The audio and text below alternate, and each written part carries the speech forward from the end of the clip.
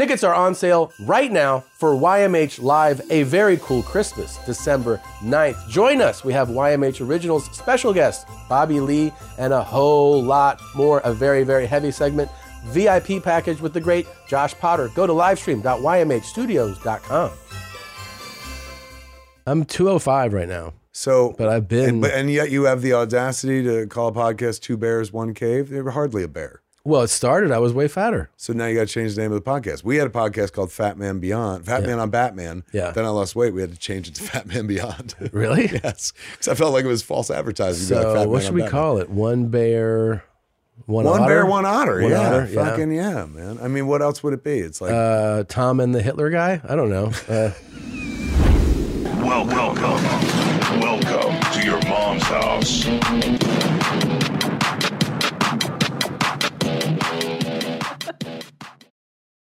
You know why I look so rested and wonderful? I sleep on a Sattva mattress. It's just that simple.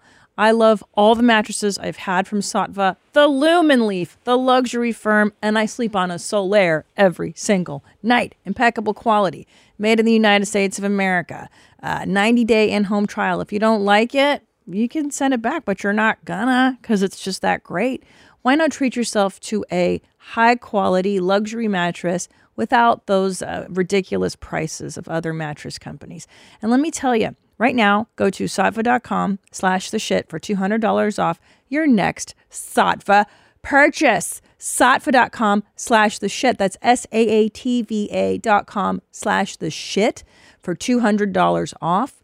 Get yourself one for Christmas, for Hanukkah, for Kwanzaa, whatever it is you're celebrating. Celebrate your life. Sleep is the most important thing. Invest in your good sleep. Sattva.com/theshit for $200 off. And we're back. We're here. We're queer and poly. Get used to it. Get used to it. Bye.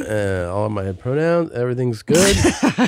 Hey, it's so cold in here. We blew out a fuse, apparently. Well, yeah, I identify as Inuit.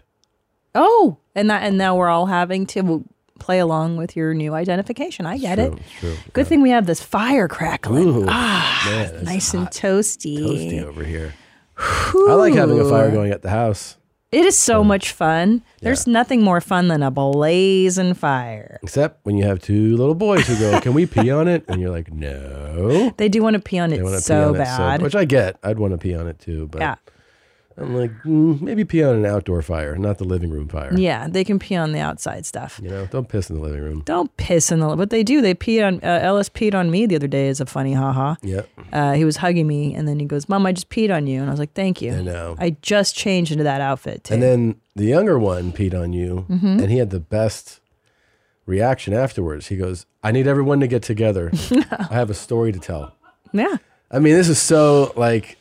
You want to talk about the origin of a comedian. He goes, "I have a story to tell, but I need everybody together." Yeah. And I was like, "Everyone okay. Get into the room." He goes, "It might be great and it might not be." So he was like, potentially, like, this might bomb or I might kill. Yeah. But I'm just letting you guys know. And we're like, all right. So we all get together and we're like, what's up? And he goes, "I stood on the edge of the bathtub and I peed on Mom." And then he goes, that was it. That was the whole story. That was the whole story. Yeah. And I was like, I mean, yeah, pretty, not bad. And they do. They pee on me all the time. They fart on me. The other day, a teacher woke me up by sitting on my head and farting. You tolerate a lot more, though. I give them the business. But the thing is that in all sincerity, it doesn't really bother me. I know. It's just slapdicky, and it makes me laugh. I sat on the couch yesterday, and our youngest literally walked over, took my head, moved it like this to his ass and farted.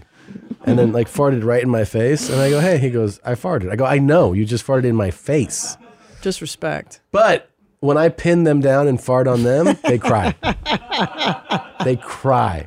Pussies. Yeah, sometimes I hold them down and I fart and they're like, you farted. But that's when you call them pussies. Stop being such crybabies. crybabies. I'm like, grow up, bitch. Yeah. Speaking of it. Yeah. I don't know if you noticed this lip shade I'm wearing. Yeah. Perfect gift for Christmas for the lady in your life. Christina P's perfect red lipstick. Watch this. It's got the magnetic kapow pow. That way it doesn't open. It is a great design feature. In your bag. It's a great design. And I don't know. And you know why other companies don't do it? Why? Because they're cheap, Tom. Cheap, yeah. They're cheap MFers. And when I spared no expense in this Italian-made lipstick. It's made in Italy. That's how high quality it is. Very hydrating. And it's the perfect shade of red. Get it at ymhstudios.com or I gotta tell you. online. I gotta tell you. It's selling like hotcake. I gotta tell you, man. I gotta give you credit. You had this idea. I had no idea. You got a bona fide hit, like a legit hit on your hands. It's crazy. It's the #1 seller. #1 seller. But you know why? 2 mommies, 1 jeans. Rudy. Yeah. Yeah. Good job. Thanks, pal. Yeah. I'm so stoked about this because this really is the product. You know, they say you always create the thing you wish existed. For you. For me. And I wanted this so long. That's why I got into palmcasting. I honestly was a guest on a palmcast, and I got so irritated at the host. Yeah. Because of how he conducted the show. And like, I was like, why aren't you asking this? And why aren't you doing this? He was like, I don't know. And that really made me want to do it.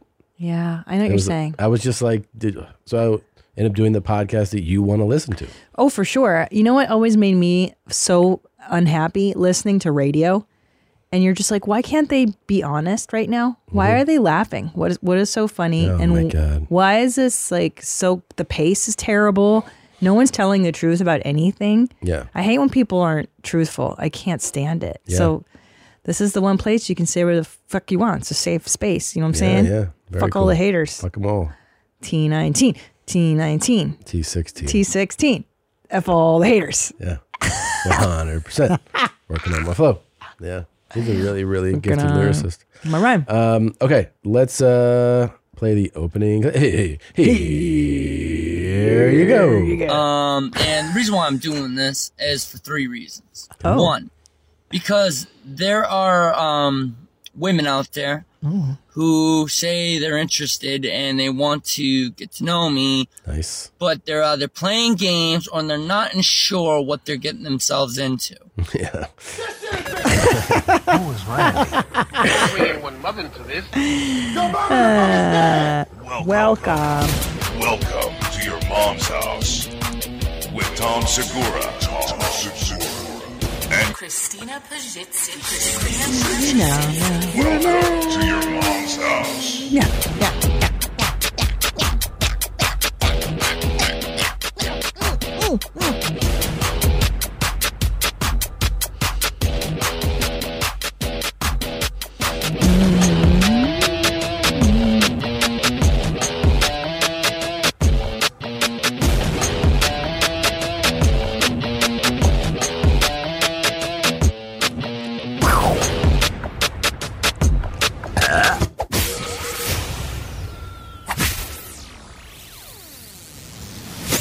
Yeah. Yeah. Some women do not know what they're getting themselves into with this guy. I don't think any woman knows what Well, they're getting with this guy. If you don't know, we had played clips of him Oh, I remember him. before. I don't see the original stuff here, but he said that he was really proficient at sex. He's good at everything. Like really proficient. I remember. Women lose their fucking minds with him. Well, I remember feeling aroused Oh, you do? watching him tell me all the stuff that he's into. He was like, I'm good. Like, He's- women flip out when they're with you. And they do things they've never done before, and I push their boundaries. And then he said he likes to do things with food. He's like, I like whipped cream and the sweets and all that. Yeah. And that's when I tapped out because I think that stuff's very messy. And I don't. We should also point, he's doing these videos on the job. He's wearing his security jacket. What better time? It's a cool time. Hey, man, are you watching the monitors right now? God. Oh, it's cool guy. Second reason I'm doing this is because a lot of men out there have lost their moxie. They've forgotten how to be men. That's not true. They're That's not all true. terrified Yeah, of women. that's true. And I'm hoping that this will give them their moxie back That's kind of cool. by talking about It's a good me. word. Moxie. I like that word. So he's trying to help people. I respect that. Yeah. He's a self-help guy. Yeah. I don't know that. Second, You already said second. third reason Okay. is because there are a lot of women out there who've lost their way too. Oh. They've become arrogant. They become too prideful. They become full of themselves. Bitches. Feminists, as they were called. Feminists. Some women out there are not like that, and hats off to you. Oh, thank you. But hopefully, after this video of talking about me, we'll knock you down a peg or two. Whoa, thank you. You know, the world needs people like this, honestly. For sure. And also to put those feminists in their place. Yeah, reset you know what you need? A little reset. Yeah. Yeah. Yeah. All right, let's see what's up. Tell them what's up, dog. And hopefully by me talking about me will lead by an example. Yes. And help my fellow men out there gain their moxie back. All right, the premise is set up. Let's go. Because men should not be afraid of women. Okay. No. Okay. And women need to be knocked down a peg or two. Already said it. Let's do it. Okay. Where is the lesson? So that's my plan. That's my hope. Oh. Okay. And at the same time, get rid of some riffraffs. Oh. And let you guys know who I am as a person. Okay. I'm ready. Well, the video ends there. That's it? Yeah. Oh, I was so looking forward to the dissertation. Well, there's another one. Okay. Let's see. So, I've been running around doing errands, but as promised, I am doing a segment talking about me. Oh. Only me. Okay. So, I'm not your average male. No. Okay. So we're gonna talk about my interests and hobbies and goals. Have you met somebody like this in real life? I have. Like, it's always the most below average guy who goes like, I'm not a regular dude. And you're like, you're not even at regular yet. You're below regular. I was going to What the fuck say. are you talking about, man? I think the bagger at Randall's similar. You mean my mom? So my mom got a haircut the other day. She FaceTimed me, and she looked like Simple Jack, like from It looked from so Tropic Thunder. It was so bad. She looked just like that. Can you send all the picture? Oh shit! Let me It's see if I so can. funny. Literally like this. Let me see if I can. God, she has such a bad history with haircuts. Remember when she got her haircut in Silver Lake? Oh yeah. And it was like by the lesbian, and then she came home looking like a lesbian. Hello, Mom. Tommy. Hey, we're on the podcast. We're talking about your haircut. Shut up. It's so cool. What? Did you go to the grocery store and ask them if you could start bagging groceries? No, I'm afraid to go because I don't have a uniform. You know, you look exactly like Simple Jack. Thank you, Tommy. Actually, coming from you becomes a compliment now. Oh, really? Okay, cool. Now, it's here. I'm going to try it. Can I put the picture of you on the show? No. Please? Absolutely. Give her a hand back. Come on. Did I say? You ask me a question, then whatever you want. Well, I mean, can we make it an even trade or something? Oh, an even trade. Okay, what do you give me? I got a hand it's bag. a photo of you. No, but it's a trade. So you're trading for what? For not a picture of you? You want a picture of me? I'll send you a picture of me. No, I don't want. That's not the trade that I want. I have an album of you. Okay, what would you like? A purse. I knew it. It's not very expensive. It's not very expensive. I'll get her a beige purse. It's not very expensive to whom? She always likes beige purse. To either one of you. Really? Yes. Okay, how much is it? It's like $400. $400? Yeah, it's not 1,000. That's true. Well, Okay. All right. Okay. Deal. pero que no sea como el colchón. Okay. I don't know if Christina understood, but he offered me last February. He asked me if I want a mattress for my bed. Every day I'm waiting for a call of the guy telling me that the mattress is coming. Okay, my butt is in the floor now because we have a box bed. Okay. So this purse is going to be for real, no? Okay. Okay, I send you the picture. Okay, you can put the photo and laugh at me. No, I have the photos. I'm going to send them to my producer right now. Oh, that's not. Should I email them to you? Email or airdrop to this computer. Oh, which airdrop? It should be called like YMH Playback. Set 1 playback? Yeah. Okay. Play fix it. Boy, there is nothing worse than a bad haircut. Got it? Okay. Got it. So I sent you 3. There should be an order. So wait, Mom, one of the things you said is that I go, why did you get this haircut? And you go, I go to a lady's house who doesn't cut hair. No, she cut mine. Um, yeah, go to the other one first. Actually, there's another one. Hold on, no, that's the second one. One more. Haircut and blow dry the whole thing, $60. Did you hear that? Hold on, I want because here's a woman, Christina. You're a woman. Haircut, blow dry, and color, $60. Unheard of. And she said that the woman was like, my mom said, do you want to turn a light on? She goes, no, I don't want it too bright in here. No, she said, I can see. She what? She can see. She can see? Unheard of. Yeah, she said, no, I can see. And she talks non-stop about her trip to Italy and every place that she went, what places that she visited, how long did the train last. I was exhausted. I said, don't you want to drink some water so you can breathe? Oh my God.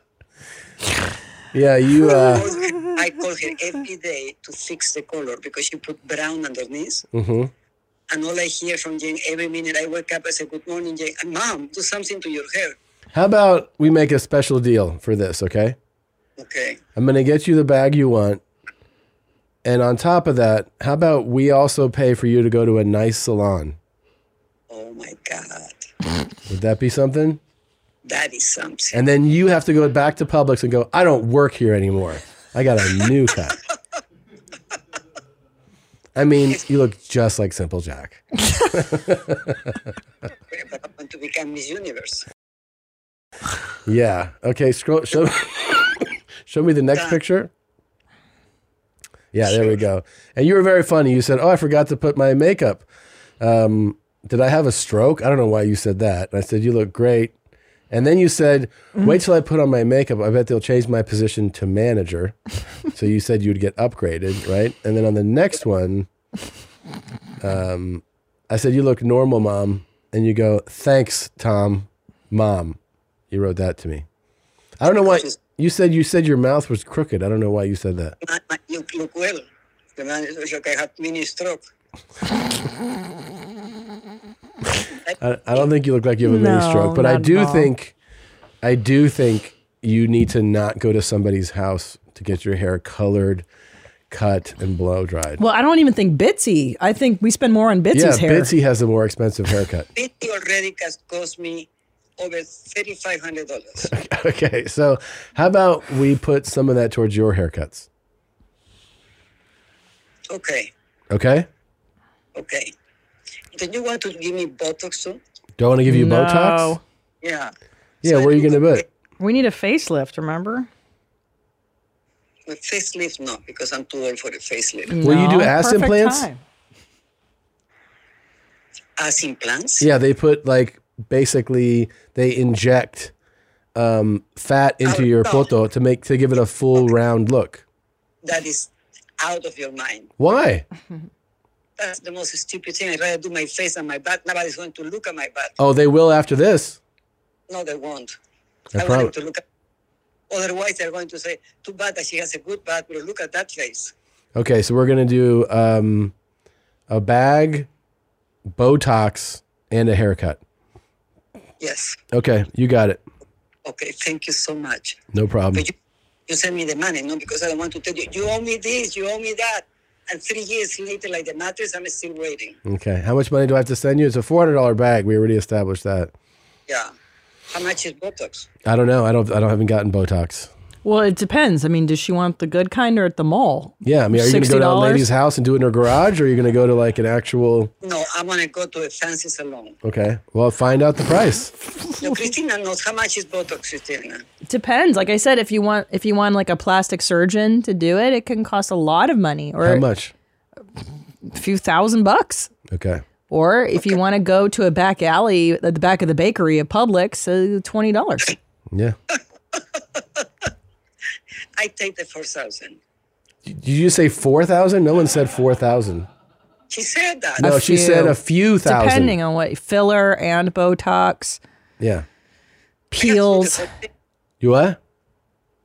I have to do the whole thing. I have to feel good with myself instead of crying and smiling. Uh-huh.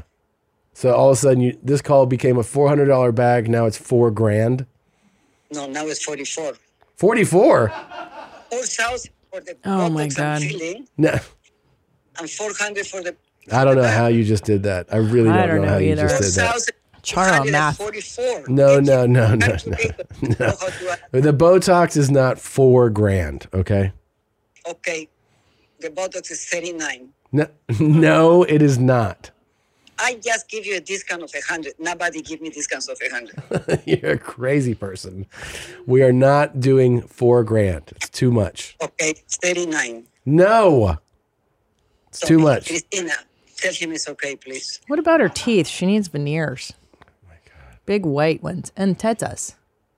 Are you going to get your tits lifted? No, just that. Let's get her big implants. Let's do if you do tit implants, I'll send you more money. I'm not going to do tit implants on me. That's Why? stupid. Big ones. Big, nice ones. Big, round ones. Okay, I do my tits. Okay, she said, okay, I'll do my tits. You want to look Say good it on again. South Beach? I do my tits. Okay. All right, I'll give you a call after we're done, okay? No, but with the money, yeah? Well, I know, but we're going to have to figure out the amount. Yeah, okay, figure out the amount Okay. and then tell me the money via VIN or whatever it's called. Unbelievable. Okay. Okay. Ciao. Witnesses, huh? Witnesses. Okay. Okay. I love you. I love you too. Love you. Okay. Okay. Bye. Bye. That is an unbelievable. Always person. with the shysting. This is crazy. Yeah, it's so weird because she does. You said This is- she goes, so 4,000. She just made up that number. 4 is a little higher end, but that's with filler and Botox and like some other shit that you do in your face. But she's always doing this. And she, you know what she did? This is what a little shit she is. This is exactly how she is. Such a little shit. Let's say I was like, all right, I'll send you $4,000. She goes, no, 44, because 4 is for the bag. You can't include that. Like one time, I gave her $1,000 at dinner at a casino. No, I gave her like $500, and she was like, "That's it." And I was like, just to play with. "Yeah." It's a ton of scratch to play with. So I go to the ATM and I get $1,000, right? Yes. And I go, "Where are you?" She's like, "I'm at this gift shop at the casino." I go and I give her $1,000 on top. So now she's got $1,500. Jesus. And I go, "I'm going to bed." Like I was like, "I'm going to sleep." And she's like, "Thank you so much." And then she goes, I'm just getting this lighter here." And I was like, "Okay." She goes, "Will you pay for it?" And I go, "I just gave you $1,000." She goes, "I know. So just pay for the lighter." And I was like, "No."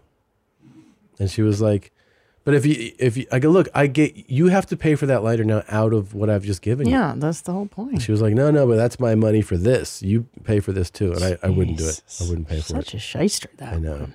Terrible. She really knows how to hustle. She She should did. have been like a salesperson or something. She did tell me, she goes, "I bet you can't wait till I die." Jesus. And I go, "Why?" She goes, "So you could talk about it on stage and your fans go, ah, ha, ha, ha, ha, my mom's dead." And then she goes, "See?" Because I started laughing. I go, "Yeah, I know. I mean, I'll definitely say it." Yeah. I think, what I was thinking of doing is she's going to be at my show in Florida, one of the shows I'm coming to, is just like in the middle of the show being like, "Oh yeah, my mom died." She's like, what? And then just have everybody go like, "Oh, I'm just kidding. She's here." I just want to try it. She'd love that. Yeah. Yeah. She'd get a kick out of that. Yeah, sucks. My mom just died earlier today, actually. Yeah. And she'll be like, "Very funny to me. You owe me now." And it'll be like another fucking bill. I know. She's always charging you for this comedy stuff. So here's what I'm interested in. Oh, I'm boy. interested in drawing. Drawing. I've been drawing for a long time now. I'm really good at it. Okay. don't want to brag, but I am really good. But that is bragging. Well, that is bragging. Yeah. And as soon as I clean my house up, organize and everything, I intend to get myself a chess, so I can lock up my portfolio, because I tend to rebuild my portfolio. Because when I was younger, and not too long ago, also, I had a tons of drawings I was drawing, and then they mysteriously disappeared, or they were destroyed, and I don't want to get back into drawing unless I can actually protect my artwork. Okay. But yeah, that's what my goal is. As an artist, that is a very big interest of mine, and I want to be able to do it professionally. You know, I want to be so good, almost as good as a comic book illustrator, if not better. So yeah, that's one of my interests. You know what I think? Goals. Okay. You know what I think happened? You know what I think happened Tell me. to his drawings? His mom was cleaning his room because he still lives at home, and his mom threw him away by There was accident. nice background audio. Always. And the great angle and the stellar lighting. Don't forget. Check, All check, the check, cool check, check, check, guy. check. Yeah. That's what happened. Yeah, she probably did do away with his stuff. She's not. Accidentally. Can I tell you, I was watching today the latest season of The Crown Yeah. as I was on the treadmill. Mm-hmm. And you know what occurred to me that you need more than anything? What? Not another car, not another fancy designer jacket. You need a valet. A valet? Remember from Downton Abbey? Yeah. You have a valet. Okay. So King Edward VIII, after he abdicated his throne, had a valet. And you know what this guy said? He goes, from the minute he opened his eyes until the moment he closed his eyes, I took care of his every need. I would love this. That's what I'm saying, bro. And that line alone, I was like, could you imagine? Are you paying attention? Yeah. If you open your eyes and your valet is there with your coffee with just a splash of oat milk, just the way you like it, sir. And then here's the latest news and sports, sir. And here's I want him to be British. Yeah. Well, that's what happened is King Edward taught this valet all the ways of the British gentleman, and he'll teach you the ways of a gentleman. Okay, so how do we I want to put this call out now. Can we make it happen British on the valet? show? Yeah. Dude, and he dresses you and he combs you. He combs your shoulders with the brush to get the lint off. You know how he does that? I'm Downton Abbey. I'm ready. Your meals, they know exactly how you like everything to a I'm T. ready for this. No, I know. Well, what do you want him to be like? Like, do you want just British? Yeah. Okay. Educated. Handsome. Sure. Okay. Articulate. Not too young. Not too young. He's No. got to be able to, I want him to be an adult. But this valet was young, and that way Edward taught him the ways that he liked it. So that there's something to be said, but you have to be patient because then you're training that valet. Yeah, I don't have a lot of patience. And the cool thing is the valet would come to like polo matches and sit next to his man. You know what I mean? Like he's literally your right hand guy. Yeah. Your valet just talks for you and does everything. I love it. I know. I know. I think I want a valet too, like someone just to pet my head and take care of me and like walk me through life. Or also, I wouldn't mind if you were Japanese. Like real submissive. Well, I just I like that culture. Oh, a Japanese man. It would have to be a man though. Yeah, of you don't want a course. woman. I don't want it. I want it to be a man. Yeah. Yeah. I want a valet too. Yeah. I think it'd be fucking rad. Yeah. Someone who's not scared to get involved. And not too chatty either, because I know you don't want to talk, but he just knows your every need. Yeah. Mr. Segura has to take a shit now, and he knows when you shit. He's like, oh, that's someone who's slapped a lady when she's mouthed off. Yeah. Mm-hmm. Okay.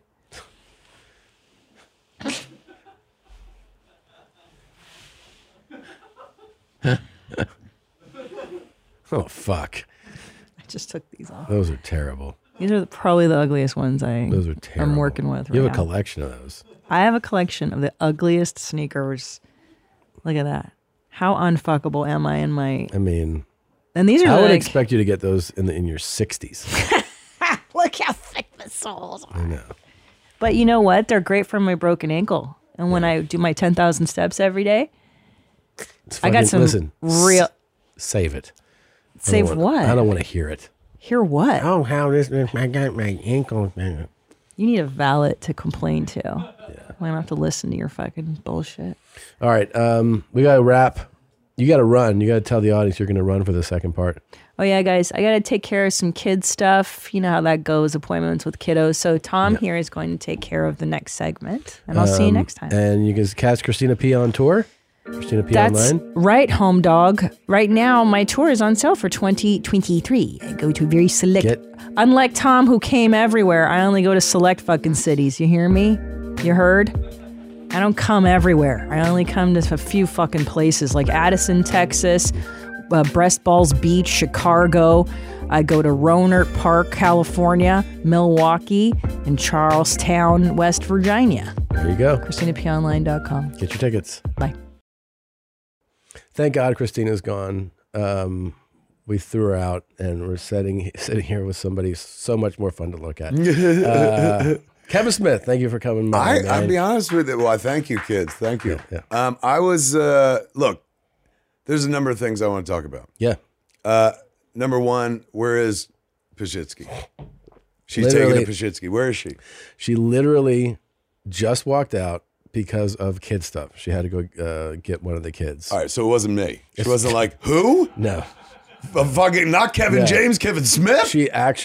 Christina actually tried to get today's entire schedule moved up so that she could be here with you. For those at home that don't know, years ago I did a pilot for a TV show called Tonightly, back when they were still giving white guys TV shows and stuff. They're like, let's try one out on this white guy. Yeah. He's been around for a while. Silent Bob, but he talks. There's your hook. So they tried. Jim Paratori was the gentleman's name. He'd made The Ellen Show. He had created TMZ. So he had a track record. And TMZ wanted a companion piece. And so he wanted to do a show that we wound up calling Tonightly, which was like, just an interview show. Kind of like, what's her name? Chelsea. Yeah, Chelsea Handler. Lately, but in the fucking after, we'd curse, right? Fuck yeah. I was like, where am I? Fucking blacks are out of control. Go That's for true. it, man. Good point. So yeah, we were meant to do that, but he was like, we're going to try a bunch of different co-hosts with you. And one of the co-hosts was Christina P. Yeah. Who I really bothered to learn how to pronounce her last name, and then she left my life because the show never happened. Do you know though? First of all, I'm so sad now that you bring this up that she's not here right now. Like how? I thought you were gonna be like, I'm so sad she didn't get that show because we would have been rich. Because I was gonna stop you and be like, bitch, I just walked into this fucking facility, and that's the next thing I want to talk about. I've been podcasting since 2007. Yeah. Where the fuck's my fucking money? What happened here? How fucking popular are you and your wife? Because you got to move to Texas. The money goes a lot further. Is that man. what it is? That's definitely what it is. This is insane. I mean, I guess they can see it they could see this room, the set, which is absolutely lovely. But for the viewer at home and the listener at home, I just came through a facility that looks like THX 1138. It's a giant fucking building. It's a pretty wild thing. How did this happen? Who is your agent? First of all, I want to say this. When this is why I'm so mad that she's not here right now. I remember so vividly we were so poor. When that happened? When she was went for got the pilot or whatever. They went to shoot the pilot. Tonightly, yeah. And there's just things in your in your life that you so remember. And I remember that. So she's like, I'm shooting this thing with Kevin Smith, and there's some stuff I have to tell you off the air. No, fun stuff. You I was like, no. For the listener, I know you grabbed her tits. Went so high. No. It was instantly. I was scrubbing my memory banks, going, "There's no way." No. It was just, but it was, when she was lovely, when you're by the way. And funny. More importantly, of course, she's funny, fantastic. funny fucker, but when you're just struggling to get by, and you get a little, those are the days where you get a commercial, and you're just like, dude, our year's gonna change. Before you guys figured out how to grab hold of your own fucking future. Yes, yeah. Which is what I'm assuming happened here. Yeah, well, it's been. How long has this been going on? We started this podcast in 2010. Okay. And it has had a number of incarnations. Yes, different sets and different. But always you two. There's always us. Married comedians trying to make each other not laugh because they don't do comedy. Exactly. I mean, and it also, there's this really interesting thing that happened, and this is purely coincidence that we came up in a time where podcasting got popular and stand-up had been gaining its popularity, and also the age of the internet, so that the two feed each other. So the podcast fed our stand-up audience. Right. Then we got Netflix specials, which all right, don't gloss over that. No, but like they all. How does one get to that? It's one thing to be like, we recorded a podcast and more people started coming to our show. Yeah. You can't gloss over. Then the Netflix specials happen. How does one get there? Well, I mean, that's just like that.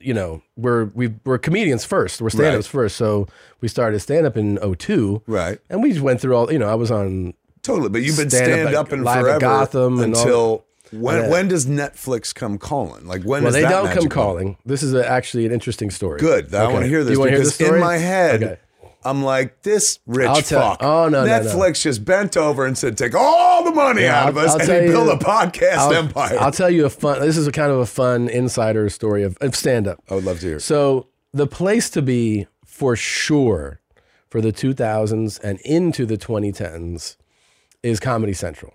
And that was like, if you remember, that is what's like it, Tosh and stuff like that. And then half hour, Comedy Central Presents. That's where the half hour comedy, that half hour thing. That's where everybody broke. Mitch Hedberg had it, Dane had it, Attell had it. Everybody that like became a name in stand up, it was all Comedy Central. Comedy Central was just like the home of stand up.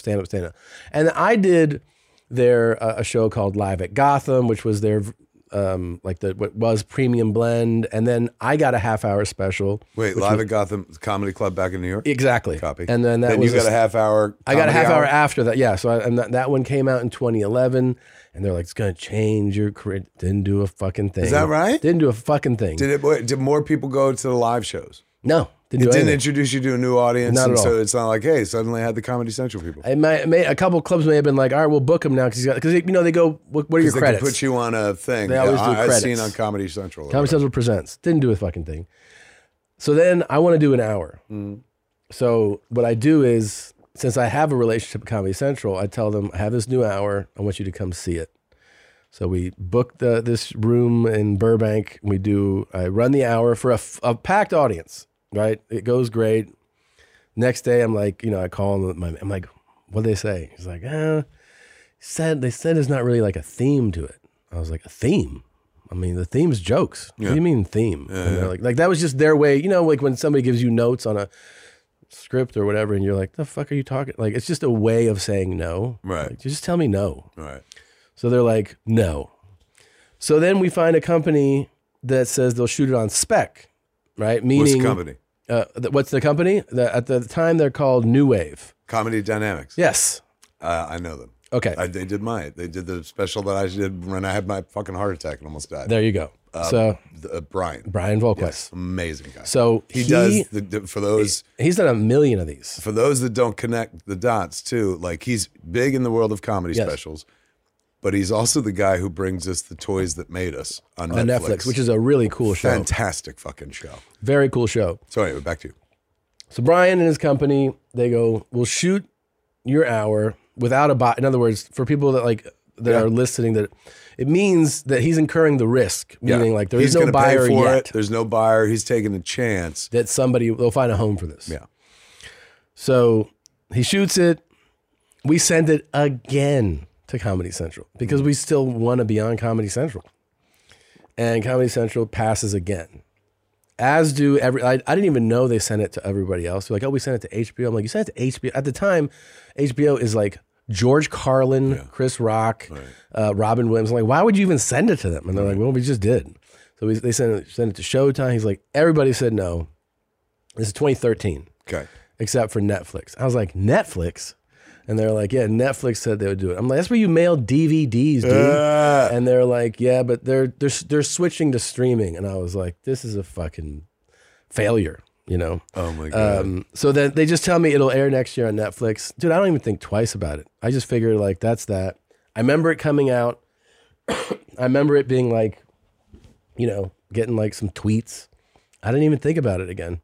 And then like 6 months later, I would do a club and they're like, hey, you sold out the show tonight. And I wouldn't even understand.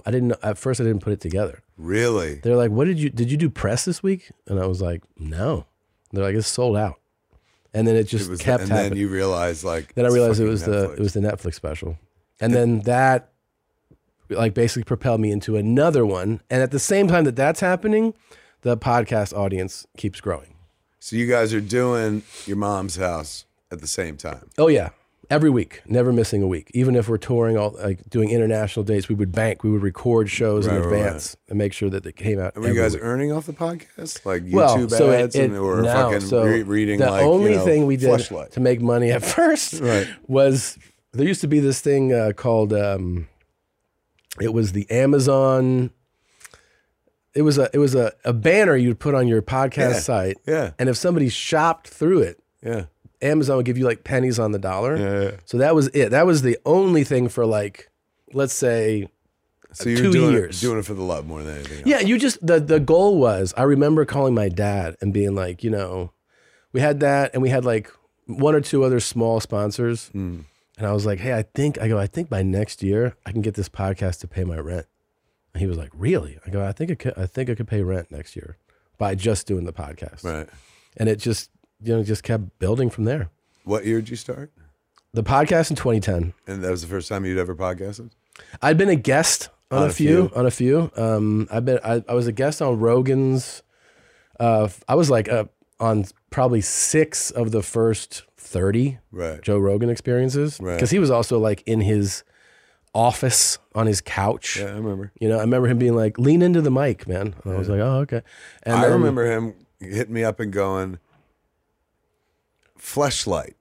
I was like, uh-huh. And he goes, you've been working with them, because we reached out to them early on, and like when I was doing podcasts in the beginning, it was like, podcasting is free. And then one day my business manager was like, you just got a server bill, and it was for a lot of money. And I was like, what the fuck is this? And it turns out that like podcasting is free for people who listen, not for you, not for the guy who's hosting it. And the more people listen, the more expensive it got.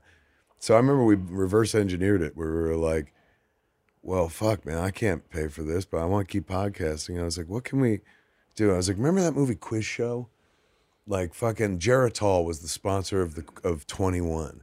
What if we got like one company to sponsor us and shit? And Mosier was like, what, like Pampers or Wonder Bread? And I was like, no, man, I remember like in Zack and Miri, after Zack and Miri came out, like I'd made a Fleshlight joke in the movie.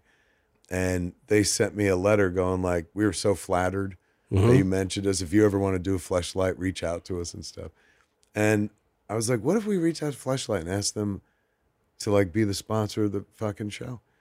And so they were our sponsor for like 2 years. We sold so many fucking Fleshlights. And then one day, Joe called me up and he just started the podcast. I guess he was in the first 30 at that point. And he was like, what do you think about Fleshlight? Are they real? And I was like, yeah, they're very real, man. Like they've sponsored us for the last like almost 2 years or whatever.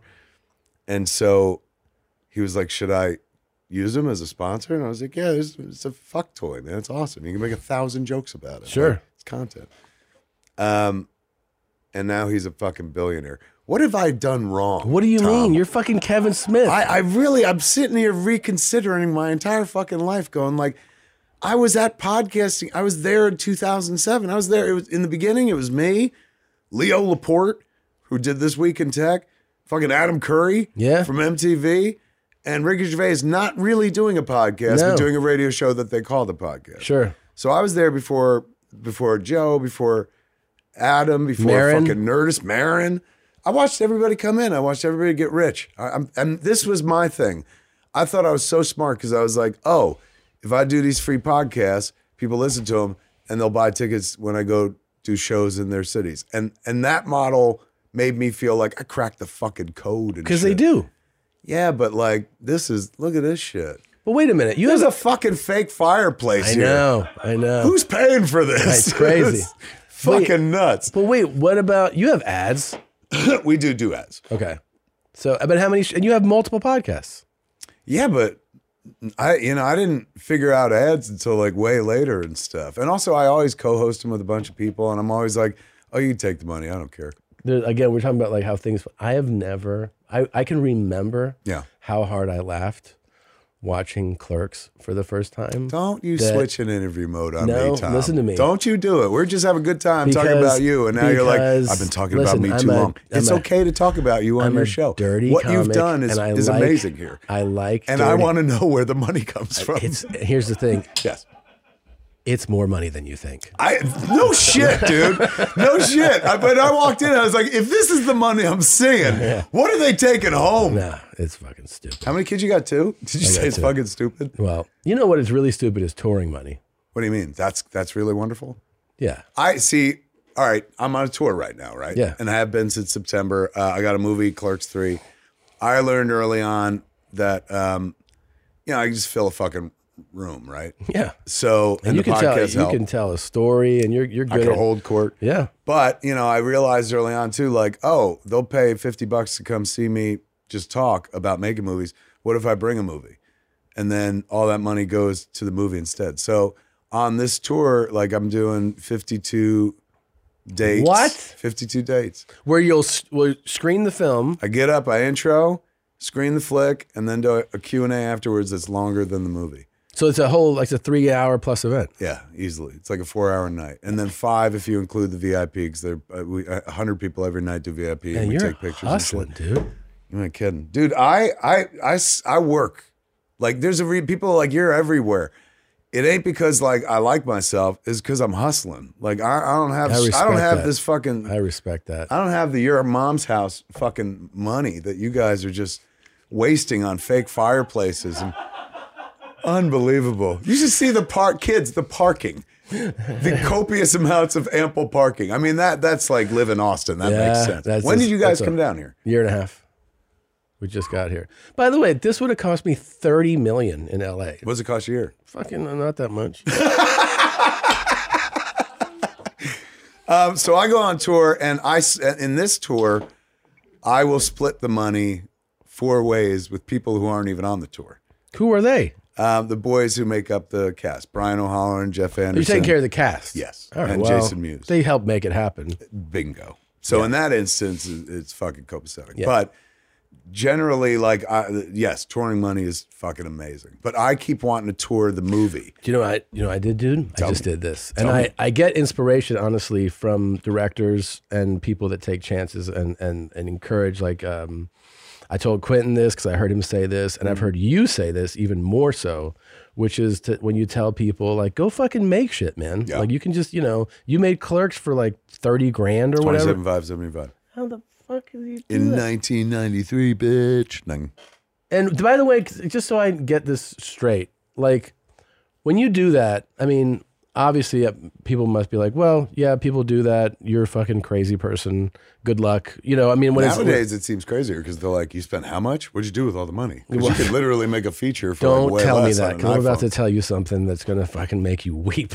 What is it? wait though. So you take this thing. Yeah. Like when you first show it, because like I remember hearing about it, and like I said, by the time you heard about it, it had been picked up. It had picked up, and I'm crying, laughing at the dialogue. It's so funny, and like part of the thing that's so like refreshing and fun about the film when I first saw it is that it's unlike the dialogue you hear in movies, right? And you're like, oh.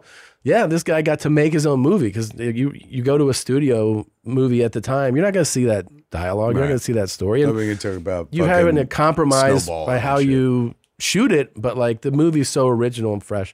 But when you show it to somebody right after that, right? What's the reception? The first time we showed it publicly was at a thing called the Independent Feature Film Market, which was run out of the Angelica Film Center up in New York. It was a marketplace, not a film festival. So you pay for a slot and you try to pack it with as many potential distributors, exhibitors, whoever can help it move the needle forward.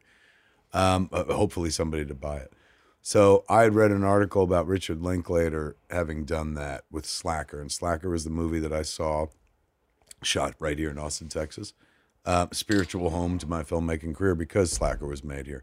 I went and saw Richard Linklater's Slacker at the Angelica Film Center, and I viewed it with a mixture of awe and arrogance. Awe because I was like, I've never seen anything like this before. Arrogance because I was like, if this counts as a movie, I think I could make a movie too, having no experience or anything like that. So when I make the flick, the only plan I have is not Sundance, because that's where movies in color with movie stars go. The most famous Sundance movie at that point was Sex, Lies, and Videotape. It was shot in color and had Andy McDowell in it. So that festival was never in the cards for me, although that would be the festival that would change my life. I was just going to this marketplace because that's what Richard Linklater did. So the first screening we had was on October 3rd at 11 a.m., 1993. Me and Scott Mosier, my producer, had gone to a bunch of other screenings during the week, and they're all fucking packed. Man, we sat on the floor to watch this movie, The Making of And God Spoke. There was a movie called Clean Shaven by Lodge Kerrigan, which was a real festival hit. That was fucking packed. So we thought our screening's going to be packed. And the whole time I was like, they must know that Clerks is quality because they put us on Sunday at 11 a.m. after everything's fucking done, man, the day off.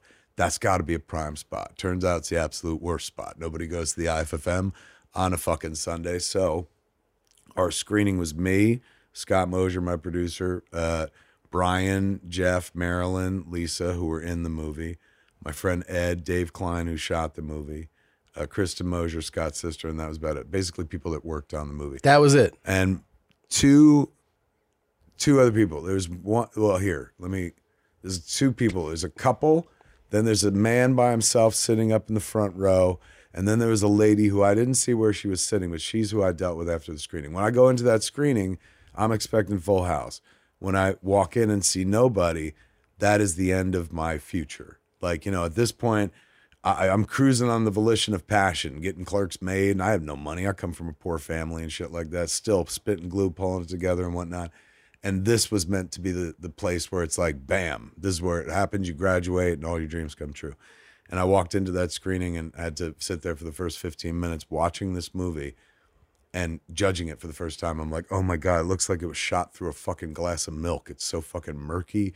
And like, also, why does everyone keep cursing? Like, everyone keeps cursing. It's just so fucking unbelievable. I thought that I could pull this off. I was like, I'm going to be in debt for the rest of my fucking life. This is the worst fucking idea.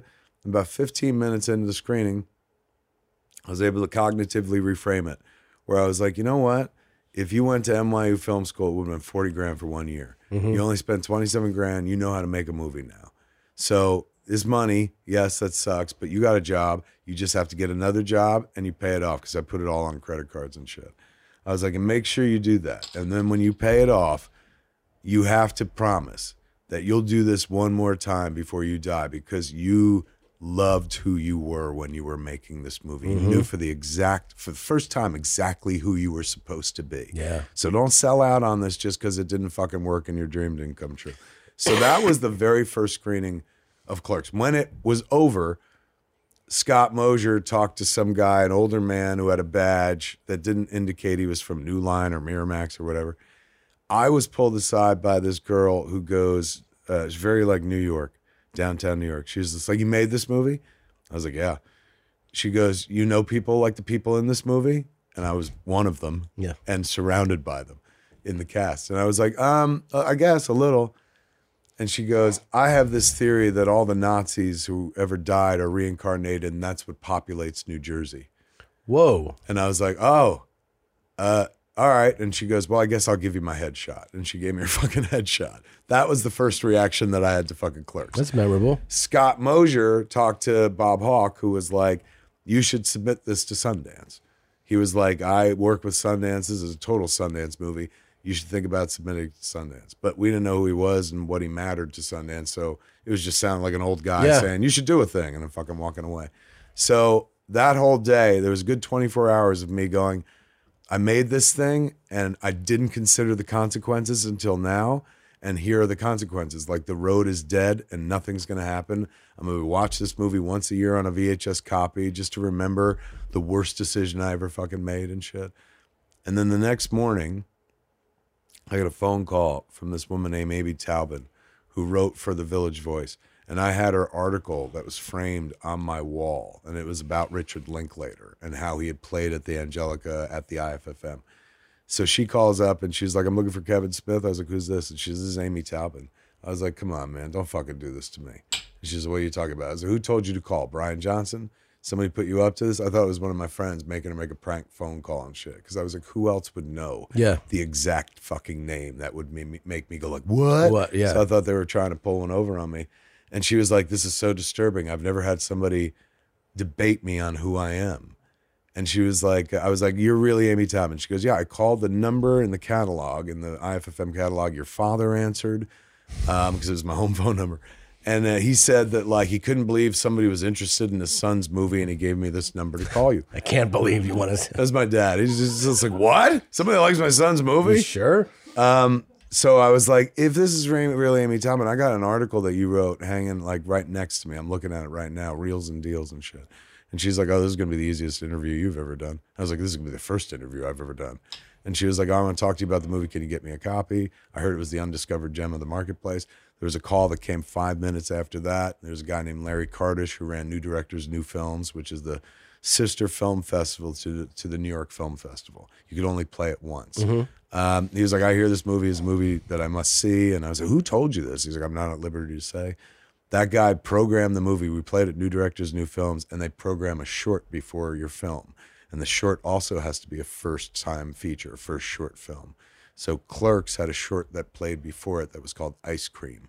Do you know who directed it? Louis C.K. Bang. I've seen Ice Cream. He was also the same screening slot. Was Louis? That's the first time I ever saw him.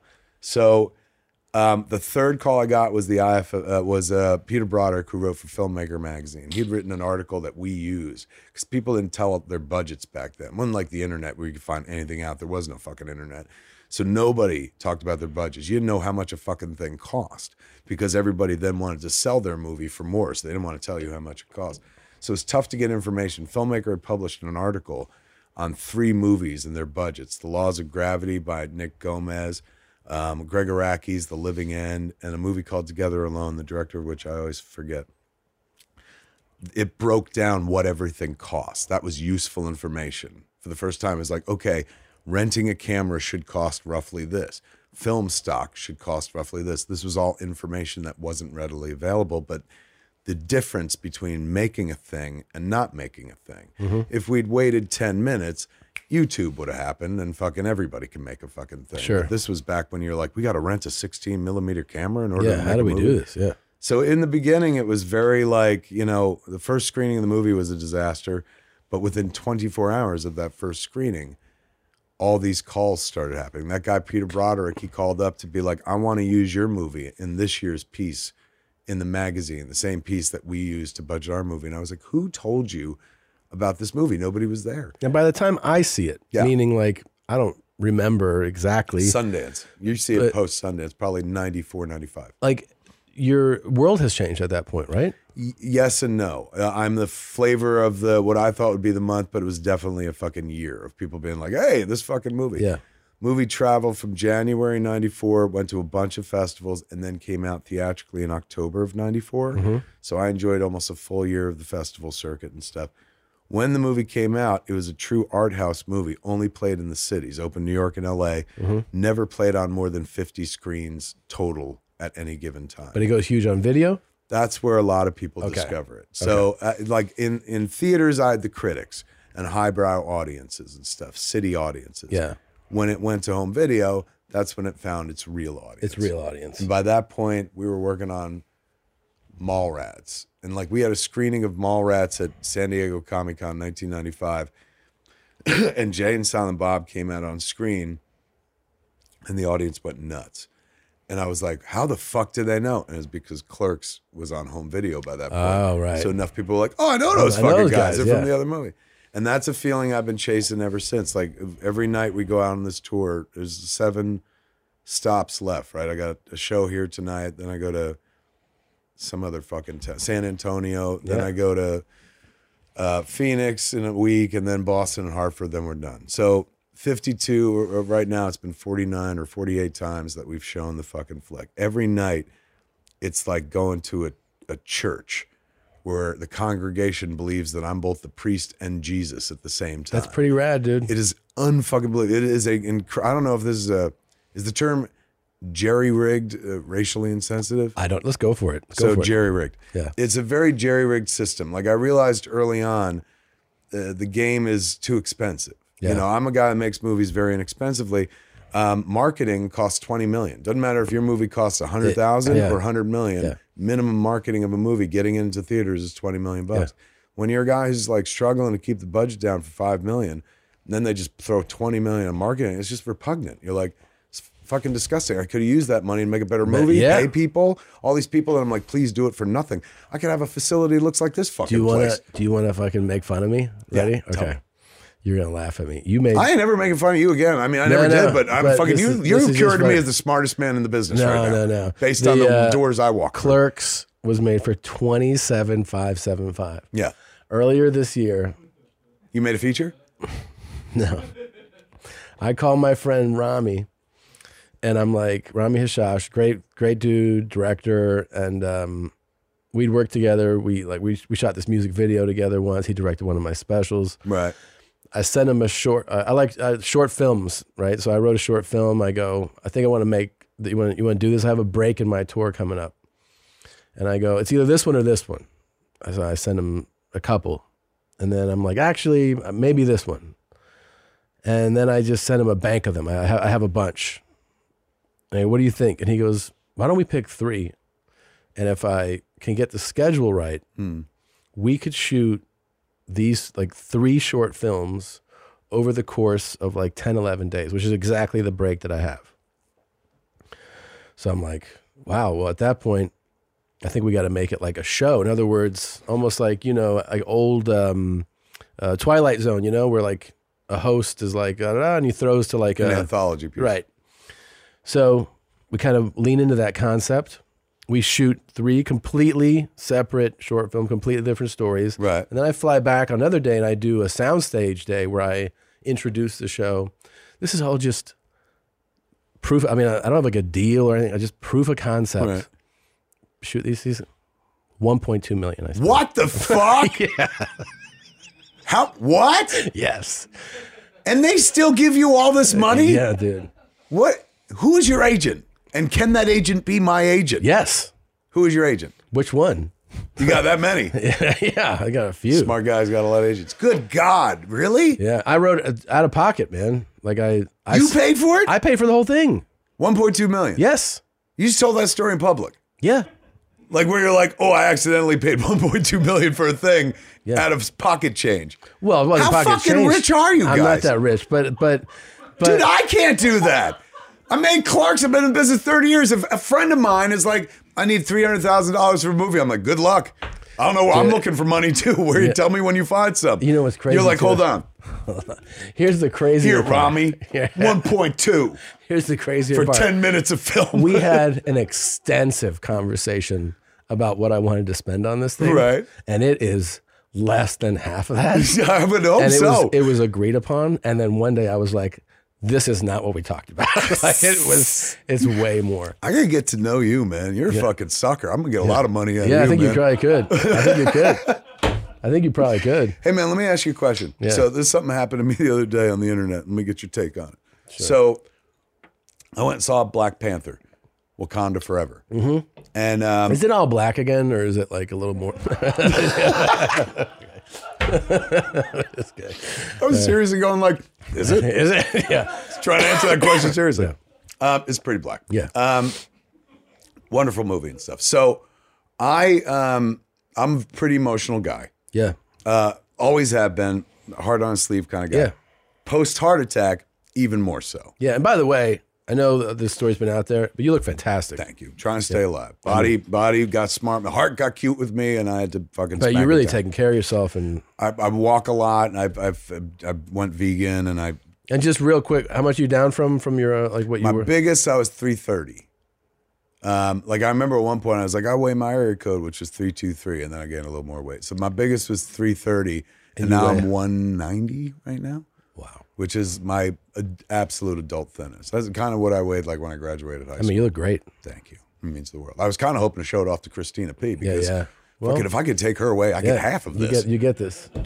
Yeah. So anyway, the heart attack, post heart attack, I got even softer. I've always been a soft boy. Sure. You a soft boy or you a hard guy? No, I'm very soft. Yes. But I try to come across as hard. Yeah. I don't know. I gave up I trying. cry all the time, dude. Yeah. Oh, I love it. I'm big into crying, man. I think it's cathartic and fucking like, especially if it's for good reason. Like, I've cried throughout my life for horrible fucking reasons, and it's terrible. But like when you're watching a movie and it's like, oh, and there's a moment in Black Panther in the end credit sequence. I mean, a lot of it's emotional because Chadwick Boseman died and shit, and that's woven into the story. And so there's a moment in like, you know, they do their mid-credit sequence, you know, where they like a little scenelet thing. And it was crazy powerful. So good and so emotionally satisfying that they could have literally just put that scene out as the whole movie, charged me double of what they're charging right now, and I would have been like, that was the best fucking picture I saw. You end a movie right, don't matter what the fuck you did in the first hour. You could fuck up left and right, man. As long as you stick the landing, you'll always win people. So I, a long time ago, started taking pictures of myself when I'm crying and posting them. Don't laugh yet. I see the smile coming up. Okay. Now remember, I've called you a smart guy for all this. I know. I don't want you coming down to harm me. So there's a reason. I'll get to it. So I did it once, and a lot of people responded very positively to it. Some people were very unnerved by it. Like, you're a grown man. What are you doing? I think I cried like Captain Marvel or some shit. It's like, what is this all about? Maybe you're smoking too much weed, shit like that. So it's kind of a tradition. I do it all the time. It's become so stereotypical that, like, I posted a picture the other day for Wakanda Forever. Some tweet was just like, this has to be a Kevin Smith parody account because this is too on point to even be Kevin Smith, but it was Kevin Smith. Yeah. So it's got like 30,000 likes. Yeah. But 24 hours straight, I trended and people were just lacerating me, man. Just shredding the fuck out of me. Wait, because you're crying or because you posted that you're crying? Both. Both. Number one, they get upset that I even cried at what they call a kid's movie. Can we see it? You pull it up? Please don't. There it is. Not fucking terrible. No. And look what I wrote, man. Just saw Black Panther. Jesus, that mid-credit scene, worth the price of admission alone. That's it. Controversial? Is that me going, you know what? Trump was right. No, is that me going, I got thoughts about the Jews just like Kanye? This is the least controversial fucking thing you could put up on the internet. And the amount of ass fucking I got out of it, that's a nice and tribute. dry ass fucking time. Yeah, no Not lube. the pleasant kind. No. Was unfucking fathomable. It's a nice to the point tribute. where I was like, I'm done with fucking Twitter. Like, fuck this noise. You can't put up a simple fucking like, hey man, I like this movie and I got crying. Now, it's one thing. I saw two factions. Some people going like, let him alone, he wants to cry at a movie. And then some people being like, look, if he wants to cry at a movie, that's fine. Why the fuck is he taking a picture of it and posting it online? So here's an answer. Okay. And one I didn't fucking put online shit because for the longest time I was like, fuck everybody. They don't deserve a fucking response. We're or an answering your explanation. questions now. Tell us. Here it is. First time I ever posted a picture of myself crying. Fucking, I went to the next Comic-Con I was at. A kid came up to me and was like, I love that picture you put up of yourself crying. I was like, oh my God, I'm a little embarrassed I did it. He's like, don't be. He's gone, I cry at movies I get beat the shit out of by my friends. He's gone, I put up that picture. I showed my friends that you fucking do it too. I get beat up a little bit fucking less. He's gone, but you wouldn't want to be around them. They'll probably beat the shit out of you next. And he was like, you made life easier. At that point, I was like, if that picture makes a motherfucker's life easier, it's worth the hits. Like, it's worth fucking a bunch of people saying some shit. And I know for a fact it does. Like, the response is very positive. There are a lot of people like, I feel the same fucking way. But there are an unfathomable amount of just fucking cold people who are like not comfortable with their own emotions. It's not good, man. It's not good for them. I mean, really isn't. I feel bad on a certain level. I know they feel bad for me. They're like, you're a fucking... There's some chick named That Star Wars Girl or something like that. And she wrote this fucking screen. She was like, you're always doing this. And she ended with, be a man.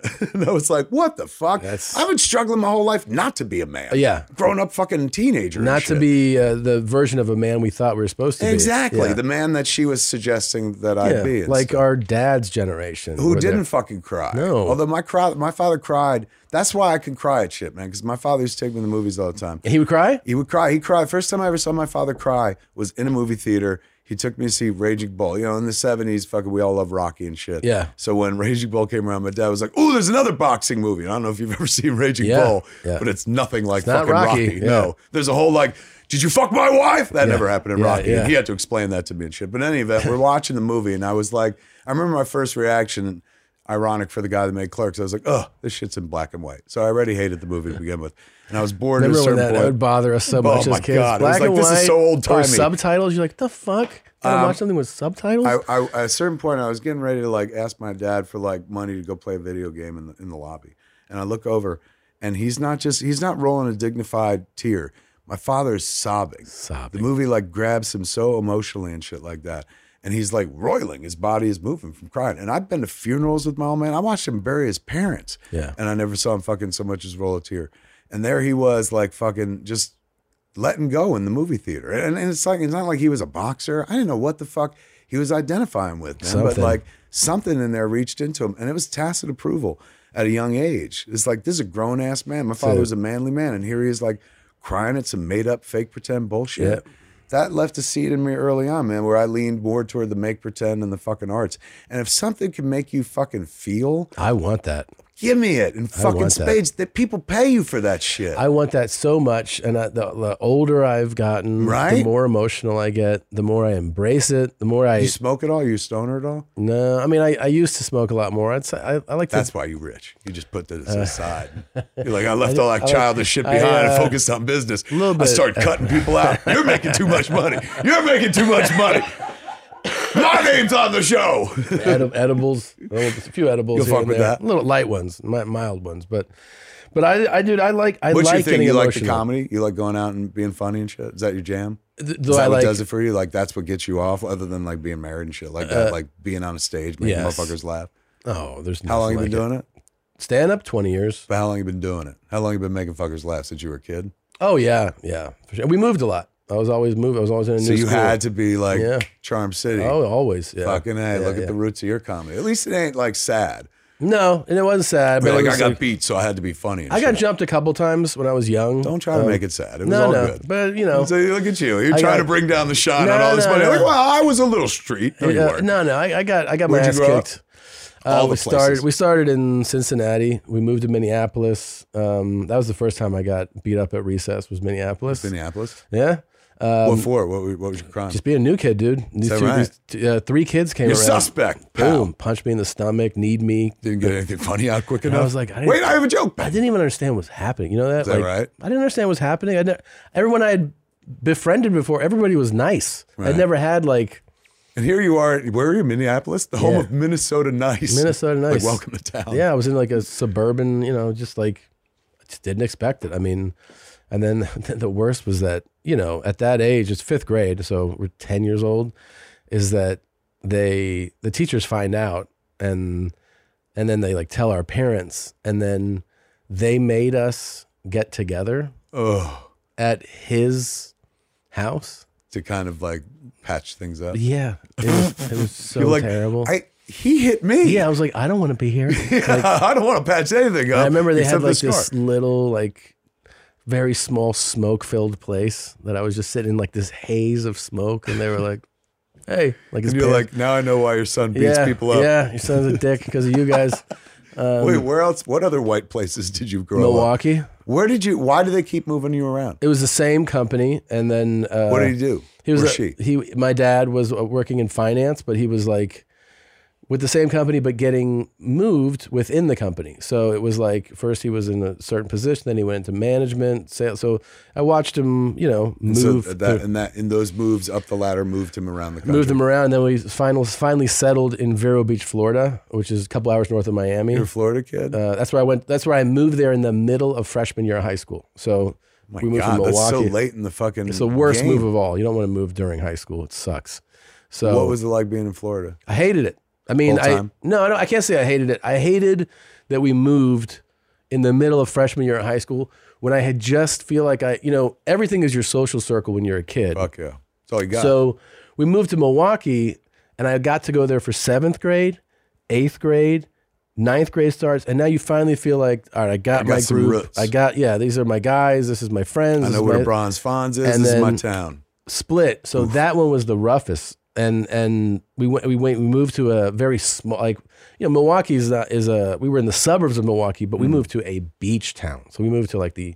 And like, you've never been by the water before? Never been like by anything like it. And it's its own culture. Yeah. It's like there's certain places you go, since I tour so much, there's places you go, you're like, oh, this is its own thing. Yeah. And you're very clearly not of them when you are like, they can tell and you can tell. And that feeling never really goes away. You're just like, I'm not a Floridian. I'm not a beach community person. Were you there all through high school? Yes. 4 years? 4 years. And I did make some great friends, some people I'm still friends with. But I never felt like, oh, I'm home. So if somebody was like, where'd you grow up, and you had to pick an answer? I usually would want to wrap up the conversation. No, I would say Florida just because it's the last place, and my parents were still, we live in Florida, But Right. I would, it's like most of the time you're meeting someone you don't want to go like, well, I was actually born in Cincinnati, and I tell them I love the sound of my own voice, so I'm like, oh, Yeah, you don't know my story? you tell them the Do you know I story? made Clerks and it cost $27,575? Yeah, I mean, I still have a certain fondness for it because there's things you like and things you don't like. But I felt like that move was rough, man. That was a rough move, just emotionally. I don't think I dealt with it very well. Have you ever played the Pabst In Milwaukee? Yeah. Is it like there's their sense of like, hey, man, fucking. It's an awesome venue. I love that venue. But Awesome. for you, being a guy that lived, It was kinda cool because locally, it was my last did you place go that see shit there when you lived there? Not so much, but kids that I went to high school with that I hadn't seen in 30 years came to the show. Came to the show? That's awesome. They were like in my class when I left, and they came to the show, and that was. Have you ever was done a fun. show in Minneapolis, and have you ever run into a kid that fucking hit you? No, I did go to do a show in Minneapolis where my next door neighbor came to the show, and that was cool. That's kinda dope. He ended up working in like music and memorabilia, and that's who he was as a kid, which was kind of cool. Like Right. we were kids. He was 1 year older than me, and I'm into like, I don't know, I feel like very kid stuff. Right. And he was like, have you seen Breakfast Club? And I'm like, are you fucking 11 years old? Like you're talking about like he talked about Judd Nelson's performance. I'm like, you're 11 and this is how you talk about So he's that advanced. He was like advanced. He was the IMDb before it He existed. was, dude. He was like, do you listen to the Smiths and shit? I was like, shit. no. He was I don't." cultured. He was like cultured, but like an 11. And he ended up, at one point, like he was like managing a band and running. I was like, oh, this is who you were at 11. Right. This This is makes wild. sense. This all makes sense, So it was fun to see like people like that come to your shows. But How often do you tour? Do you ever tour with Christina? no, we did that early on, but Who would open for who? it wasn't even like we would You have just an do opener sets. and we just do set because you don't want to do it at the same time. We Right. just like take turns. But yeah, I think once you actually end up selling tickets, you don't want to usually do the same ticket because you can each do the market. You know what I mean? That makes sense. So you each go Well, also, separately. like the more like powerful and popular you guys got, then you could be like in the early days, it'd be like, hey man, we're lucky. We to need get a help gig. We to need sell help. the But ticket. now it's like, yeah. fucking, why would Now, we give? I've it all just away? done the stupidest, most aggressive tour in history. Which one? The one that I'm still on right now. How long? It started in August of 21, and it ends in May of 23. And how many And- shows is that total? Well, I don't know what it ends up being. I know that. And when you say tour, it's just you're doing the same set. Well, yeah, I mean, different. It grows and everything, Right. but we're over 250 shows.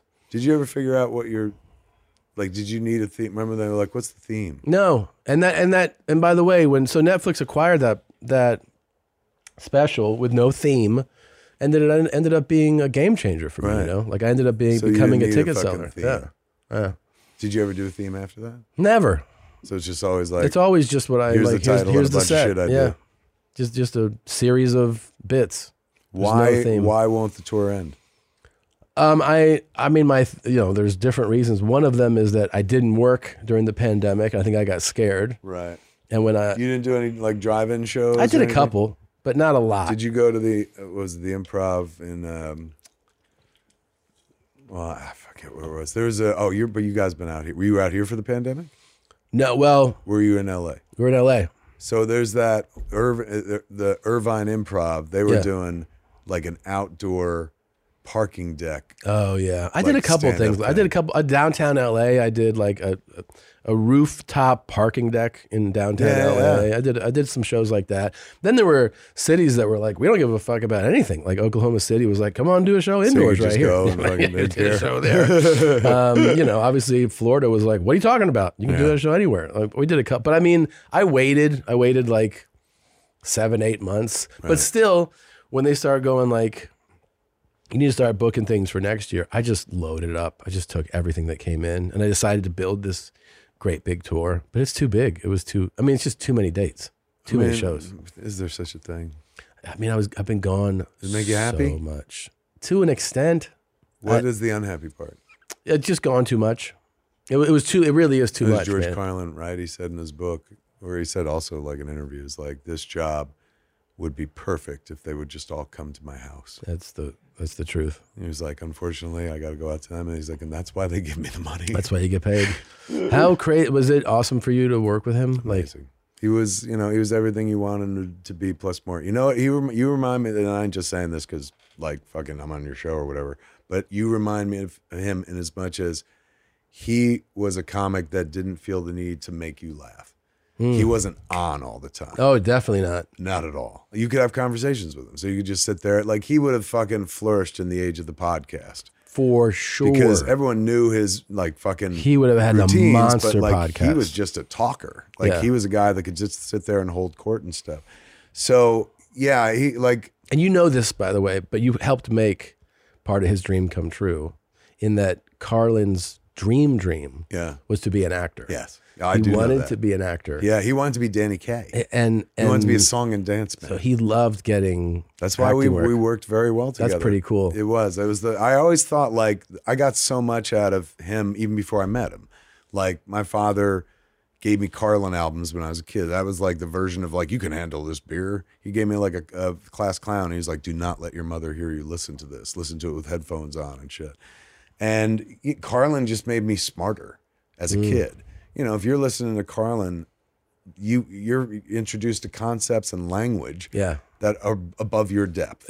And you have to, if you want to keep up, you have to look up things and become smarter to be, you know, so that also fostered probably more intelligence I would have had if I didn't listen to Carlin. So, and then also me, like I didn't want to, like, I didn't think about being on stage. Like that wasn't in my cards. That happened because when you bring a movie to a festival afterwards, you got to get up and do Q&A. Yeah. And I felt fake coming across erudite. I'd only ever made one movie, so I couldn't hold forth on like film theory. Yeah. But what I could do is tell entertaining stories about how we made the movie. Like, let me tell you how we got the cat to shit on cue, you know, and fucking work it essentially like a little Like stand-up bit, you know, Absolutely. tell anecdotes. I've seen and clips stuff. of you doing. It's just like watching a stand-up. And that I learned from George, like not from George at his knee, just watching George growing up, a lot of stand-ups, but mostly he was my favorite. And the idea was, if somebody's going to put a microphone in your hand, like, don't fucking be staid. Just make them laugh. Like, you got a chance to entertain them and stuff like that. They'll remember you more if you tell them, like, how you got the catch of shit on cue than if you talk about your film theory and why you shot the aspect ratio you did and stuff. Oh, particularly yeah. because I'm brand new at the thing. So because of that, like, I wound up in front of audiences and I just followed his fucking lead. And so couldn't pay that guy back for all he didn't know that he gave me or all I took from him, from his example. Like, as a young kid, I remember watching Carlin at Carnegie and being like, wouldn't that be amazing? Like, to grow up and be smart and curse all you want. Yeah. Like, and he sounded intelligent even when he was cursing. My parents, who hated cursing, let him curse on HBO. They didn't like turn it down. They'd like, "It's laugh okay." along. They were into it. Him, they respected. So how do you pay that guy back? You give him the only thing he ever wanted. He loved to act. He loved it. So I'd call him up and be like, yeah, let's do it. And he'd come fucking play. And he treated it so seriously, man. I've told the story a zillion times. We were doing Jersey Girl and we're in rehearsals, right? It's just me and him and Ben Affleck, and Ben's pouring some morning coffee. And George is like flattening his script. And he's just like, Kevin, I have a question for you as the author of this piece. And I was like, okay. And he goes, the character Greenie that I'm always giving shit to, as Stephen Root played this character Greenie. He's like, I'm always stepping on his dick and up his ass, and it makes no sense. He's a sweet guy, and he's never done anything in the movie to warrant this kind of treatment. So I was always bumping into it. But last night, I figured it out. I wrote a backstory for my character. I figured out why I'm always irritated with Greenie. It has something to do with a girl that we got a mutual hand job from back in high school. He's going, so I wrote 18 pages of backstory. And I was like, 18? He goes, don't you worry about it. I've already memorized it. I've thrown it out. I will never reference it in the dialogue. But just know that whenever Greenie's giving me, I'm giving Greenie shit, this is the memory that I'm pulling from. And I turned to fucking Affleck. I was like, why can't you be this fucking good? He was method. He believed in the craft. He believed in the lie that tells the truth. Like, he loved acting. And if he'd had his druthers, that's what he would have done. He backed into being one of the greatest stand-ups of all time. Oh, yeah. But acting, he loved. And I think that's the one thing when he left this world, I felt like, you know what? The guy gave me so much, I was able to give him back. Dude, and that's so cool. I gave him shit like he blew a trucker in Jay and Silent Bob Strike Back, but my God, he was convincing. Oh, dude, he was fucking rad. And I mean, and in Dogma. Yes, Cardinal Glick. Yeah, it was so great. I also, by the way, my dream was to be that's what I went to LA for. To be an actor. To be an actor? Is that that's what brought I you out? never was pursuing stand-up, yeah. Why'd you wind up in stand-up then? By accident. How? I was in the Groundlings.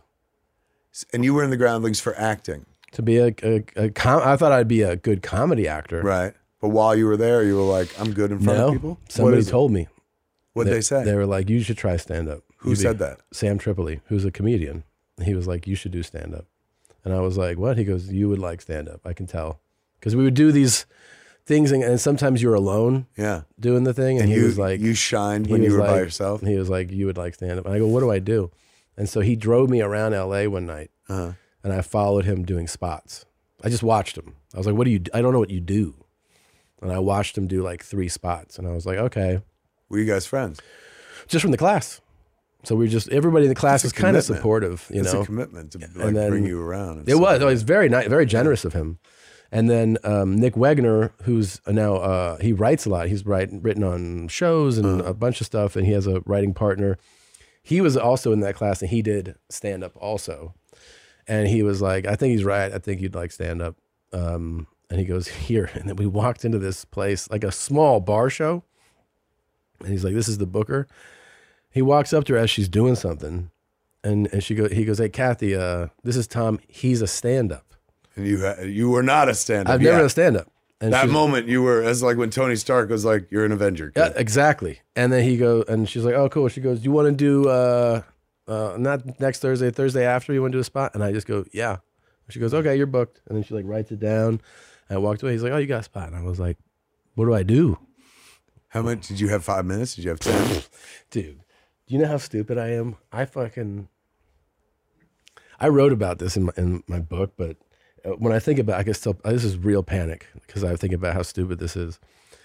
I invited people to come watch me do stand-up, and I told them I do stand-up. Like, I didn't tell them this is the first time I'll ever do stand-up.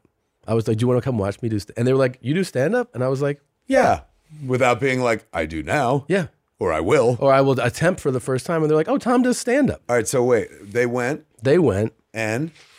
It went, like, not as poorly as it could go and not amazing, but, like, got some laughs to the point where, like, I mean, I'm sure it's awful. I have it on tape. I have not watched it. Really? I have it on tape. You should reinvestigate. Oh my God! How have you not done this on a whole episode? I don't know. I got to bust it out with your lady just fucking like ranking on dude, you. One of the best episodes we ever did a Smodcast was like I found these tapes that I used to like bike around my town and record myself. Scott Mosier called it dobbling after Lloyd Dobler. He's like, you're acting like Lloyd Dobler, driving around recording your thoughts and shit like that. And we did an episode called Emo Kev where I play the tapes. Yeah. And we pause just to fucking have him cackle at all the stupid shit that I'm saying. We got. It would be gold. It would be. I have the very first time doing stand-up. I also have, like, maybe a year and a half, 2 years in, where I'm dialed in on how much I'm obsessed with Chris Rock. Right. And you are watching. You do Chris Rock? A poor Chris, like unaware, but I'm like, and then I'm like doing this with my hands. Like, oh my God. Like and I'm like, all my hand gestures are his hand gestures. Culturally appropriating, yeah, if you yeah. will. And I was like, and I'm even like kind of like blacking it up when I talk. I'm like, you know, I had a lady come up to me one time and I'm talking to her off stage like this. And she goes, you're oddly urban on stage. And I was like, oddly urban? What a way to put it. Yeah, and then I was like, I mean, it took me a while to process. Sounds like a fucking dog whistle, doesn't it? You're oddly urban. We'll meet you at the meeting. It was, But you go through all these iterations when you're trying to figure it out. But the worst is that I definitely have it on tape. Yeah. You got to that's an episode right there. I know. I think you know what I'll do? I just shot my special last weekend. And so is it based on all this current tour? Where did you choose? Where was your location? I did the Celebrity Theater in Phoenix. Why? I wanted to do it in the Round.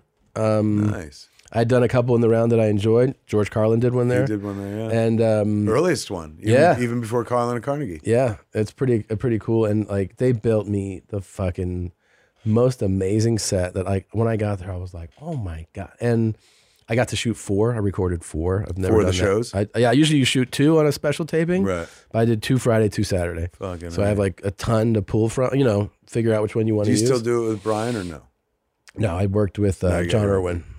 The night that Brian shot my thing. Yeah. I did, mine was eventually it was called Silent but Deadly. It ran on Showtime. We were supposed to do 2 shows and cut it together from that. But I wound up doing it was supposed to be 90 minutes, but I did like 2.5 hours. And when I got off stage, Brian was just like, oh my God, if we had to cut the show from that, we could. And I was like, no, man, there's one more show. And then I went in the back and had a heart attack and we didn't do the second show. So my stand-up special is cut from the one fucking show. And were you 330 when that happened? No, at that point I was 290. So I was down a little bit from there because I'd given up sugar at one point. But I was still pretty hefty. And like, what is a day like for you now as like consuming wise? Like when you... Not much. Like the kids that I travel with, I'm on tour with Liv and Josh, they're always kind of like mentioning like, you don't really eat meals anymore. You just kind of snack. And that's like really the truth? Yeah. Do you exercise too? Yeah, I go walking generally every day, like 4 or 5 miles. Oh, wow. So you stayed on top of it. That's the thing is some people have something like that happen and then they just kind of go right back. The doctor, the day that I was getting out, he's like, how do you feel? I was like, I feel great. And he goes, well, that's the problem. I said, why? He's like, well, time was you went through something like you went through, 100% blockage. We'd have to crack your fucking chest. We'd saw your bones. We'd get into your heart. We'd fix it. Then you would sit around mending for 3 to 6 months and you would know that you went through something serious and you would change your life accordingly. He goes, but look at you. You're out of here in 32 hours. You say you feel great. That means like you may just slip back into the same habits. You put a stent in there. He's like, so you could just slip back, and that's what happens. He goes, if I'm lucky, I'll see you one more time before you die if you don't change your habits. And so at that point, my kid she'd been vegan for like 3 years and stuff. And it was so weird watching her like trying to figure out where to eat and stuff because there was no place. I saw you guys one time at the Beverly Center and I didn't say hi. This is fucking really cool. Well, it's a hell of an anecdote. You know what I mean? It's like you had Apple stuff. You just bought Apple stuff. And I was with a kid? I was like, I'm not going to go fucking bother the guy. Why? I don't know, because you're famous. I didn't want to. Hardly. But in regard, you could come over and been like, I saw Clerks. Hey, how's Apple? Well, if that's your opener, I would suggest. They still got you seem good stuff. A lot more charming than that. You could have been, unusually urban with me. What it do, homeboy? So, what's the word, cat? I always feel like I recognize people and I go, don't bother that guy. You don't bother anybody. What was I talking about? I forgot. Your kid was vegan is so hard. She made me go vegan. She was there when the nutritionist was like, you should, maybe think about adding more vegetables into your diet. And the kid was like, you should just go vegan, Dad. Were you just an animal before? I used to drink, this is no lie. And people get weirded out. I used to drink 2 gallons of milk a day. I loved milk. Somebody told me milk is very filling. I've never even met somebody like that. 2 gallons of milk a day. Really? Yeah, I loved milk. It was 2 crazy. gallons? And that wasn't, you would think like that was the only thing milk? I did, full fat milk. Because we did an episode of a podcast I do called Education. My friend Andy McElfresh read a factoid where he that might be the wildest quirk I've ever heard about anybody. It put me on a fucking operating table and almost killed me eventually. But he said during this one piece, he was talking about how milk is very filling because it coats the stomach and stuff and makes you less hungry. I was like, that sounds good. So I started just overdoing it with the milk. It's pretty bad. And food-wise, where you just eat whatever? Whatever the fuck, yeah. But mostly like and are you never vegan? You're still vegan now? Yeah, still. It's been, I'm coming up on 5 years. After the day after the heart attack, when the nutritionist said that shit, the kid was like, "Please, Dad, try it." Do you have temptations to, or no? You're kind I of don't miss anything. You don't miss anything. They now have got like equal shit. Also, like, doesn't it feel good to look in the mirror though? Like it's nice. Yeah, it is. It is actually better. I mean, I used to feel like that does so much for self-esteem. It does, and it's also like, you know, it's something that has been an issue like my whole fucking life. Same, right? Since same, I was dude. a kid, ever struggling with the fucking weight and stuff. So it was nice to get to a place where it's not the concern. I'm not consumed with that anymore. And like, and mind with you, how my uncomfortable body, you are. totally. Yeah. But mind you, my body is nothing anybody wants to look at, because when you lose that weight, all the skin just drapes. Falls. Yeah. And so one could get a procedure where you like have it cut off and they sew you up and shit. But a friend of mine did that, and he was like, "Bro, never do it." He was like, I know you. You have no tolerance, no threshold for pain. He's like, "This is the worst pain I've ever been in my life." So I got evidence, man. Like fucking, if I take my fucking kid off right here and shit, I look like fucking, remember the dude in RoboCop who got hit with the fluids? He's like, and he's all droopy. Yeah. That's what my shit looks like. Or remember in The Shining when the hot chick gets out of the tub and turns into terrifying. That's my shit looks like. Is that a kind of a, you know, is that a thing every day where you pass by a mirror and it's a if I'm out of clothes, like but it's a silent reminder though, I'm saying, like where always, you go, always when I see it. And another reason not to like cut it off. It's like, you know, battle scars, so to speak. And whatnot. But also, like, I'm 52. Who gives a fuck? Totally. It's not like my wife's like, "Oh my God, get rid of that." After all this time. I'm sure now she's like, "This is better than fucking what I've been dealing with for the last 20 years. Right. We've never had that real conversation, but we should one day. Where I'm like, you like this better, right? Right. Like me being, you know, come on. I mean, for fucking 24 years, like she was on top because I was like, well, I'm a big guy. Yeah, you seem to like it up there. I do. I've struggled with it as an adult my whole life, up and down, up and down. This is probably the longest stint I've had right now of just being serious. You look thin to me. I'm 205 right now. So, but I've been, and yet you have the audacity to call a podcast "Two Bears, One Cave." They were hardly a bear. Well, it started, I was way fatter. So now you got to change the name of the podcast. We had a podcast called Fat Man Beyond, Man on Batman. Yeah. Then I lost weight. We had to change it to Fat Man Beyond. Really? Yes. Because I felt like it was false advertising. So what should we call it? One bear, one otter? One bear, one otter. One otter, fucking yeah, man. I mean, what else would it be? It's like Tom and the Hitler guy? I don't know. You see, I got him. No, Hitler's. not the title. What derivation, what designation would you be if not an otter? Oh, yeah, you're right. I got to be an otter. I got to be an otter. Yeah. Fuck, man. Although I like your pitch. That was a fast pitch. It was fast. I got him Hitler's teacup, so that's why we're, you know. What do you mean? I'm sure it's a long story in this whole episode, but did you really get him Hitler's teacup? Yeah, for his birthday. Yeah. Why? Well, I was trying to get him something different. I mean, yeah.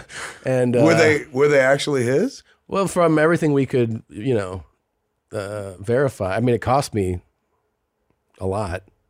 Oh my God! With all this money, I know that Netflix and this fucking I had to go thing through gives this you? like hardcore white supremacist in Idaho. Serious? Yes, and I had to do cash deliveries, and then like, you know, he authenticated that it was Gertie Troosts. And they, you know, she gifted it to this guy when she died in '98, and 3 other sellers.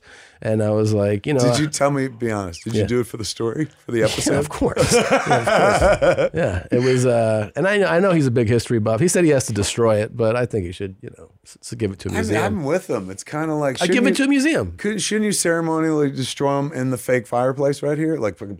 Yeah, I think if we're gonna do that, then we should have a Jewish friend do it. You know, I don't want it to that's be smart. That's good. I think it's more fun that's that good. way. Yeah. You can't do that. You're not allowed. Yeah, I mean, at least let somebody take out a little. Let them loose some, especially right now, bringing the tensions down. Yeah. You could be doing the right thing right now. Yeah, we should invite Kyrie to do it. Okay. Oops. Wow, shit got very, very topical. Yeah, very quick. It did. Very topical. Dude, thank you for coming by. Thank you for having me, man. It was a real treat. You're a fun guy to podcast in with. Austin. Yeah, fucking likewise, man. It's a good time. I can't believe we didn't do this for a long time. I know, we were in the same town all the time. This is like finding a lover too late in life. Where you're like, no. Man. Can we do it again though? Absolutely. We'll invite Christina. Would love that. Would absolutely love let her that. be here. I can't remember or imagine the next time I'll be in Austin. But you guys, if We you're- come to LA all the time. I was gonna say, if you're gonna be in LA, fucking, Yeah. I got this. Well, not this. I don't have all this art. I mean, do you have a production designer? We hired one, for this, And I heard you talk before about your fucking like. You're like, they built a nice set for me. What do you need a set for to fucking like do comedy? Wait, which I set? think you're getting too spoiled by all these trinkets. Look at all this art, and you're buying Hitler's cups. How much money do you have? Do you want to produce a movie? Yeah. 1.2. What'd you get for that 1.2? Make a whole ass. I can make 3 movies for that. When so we just did color last week. Color timing?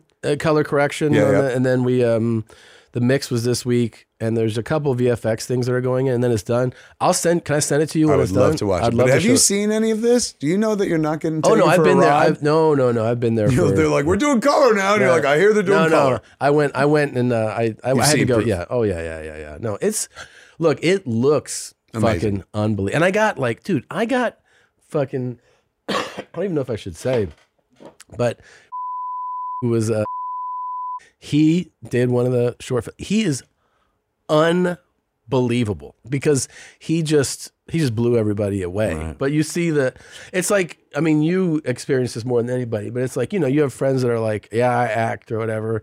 And you can have people like them in a movie. And then you have like some like virtuoso come in and you're like action. And you're like, holy shit. Oh, yeah. It's it kind of shuts everything down, Yeah. Like I did this movie with Wahlberg and a couple people, and Margot Martindale is a great character actress. Yeah, wonderful. But like, it was one of those things where we'd just be like bullshitting between. That wasn't your short. You were in No, the movie? I was in that movie. Yeah. What was that for? It was called Instant Family. It was out a few years ago. But I just remember She being cool, Margot? Oh my god! I mean, she's awesome in movies. But we're just like sitting around talking, Right. And then it's like action, and this thing happens where I end up watching her. Like I'm In the supposed to be scene? in the scene, and I'm like, oh my god! You just appreciate the performance. Yeah, You're and like, they're like, she's a really "Oh, good actor. You're so good at acting. And then they're like, Tom, I'm like, yeah, where, what time are we supposed to be there? And they're like, cut, like, start it over again. Because I'm just like, this is what we get for hiring these comics. yeah, I'm like, they're taken by how good of an actress she is. Wow. And like, was like that where I was like, what the fuck, man? It was really impressive. And I got Are great you people. in the short as well? I'm in all of them, but what I did was I wanted to be in all of them, but I only wanted to be the lead in the one that I wanted to be. So Right. I thought I would just lend myself to like, I'm just cameos in 2 of them Right. and the lead in 1. Yeah. And Christina or no? She's not in it, no. What's been her take on all this? Like, go with God, enjoy. Yeah. Or, hey man, 1.2, we could have bought our 5th house. You think I run this shit by her, dude? You don't? Fuck no. She doesn't know Is anything. that the secret to success? Yeah, you don't tell them anything. I used to have shit show up at the house. That's smart. Yeah. You gotta write notes for me, man. I'm like, this is You gotta write another book. I'm like, this is a The book that is like, this is the real party. This is Where you a- tell everybody how it's done. like this is a 997 GT3 RS. You're lucky to have it. Yeah, I don't fucking ask. That don't square with the woman I met.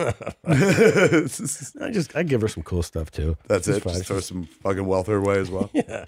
Hey, here's some earrings. Go have a ball. Why'd you wait this long in the process to teach me these things, man? Well, we should do another podcast. We should, absolutely. Well, have fun tonight, dude. Thank you. It's gonna be good times, man. Honestly, I've really enjoyed all your work. I think you're a super talented, super funny It guy. means the fucking world. Likewise, that's why I was here, man. I So jumped happy. at the chance to be here. So happy you came by, and have fun on the tour, man. Have fun on the tour. Thanks for having, man. You as well. Fucking, you're almost done. May 15th. That's it. That's the end. May 15th. There it is. So you're coming to a close of yours. All right, 7 more months. Let's go. All right, thanks for watching. We'll see you guys next week. Bye, everybody. Quick point of personal privilege. Yes. Guys, him. I'm one of the people who's very, very prone to sensory overload.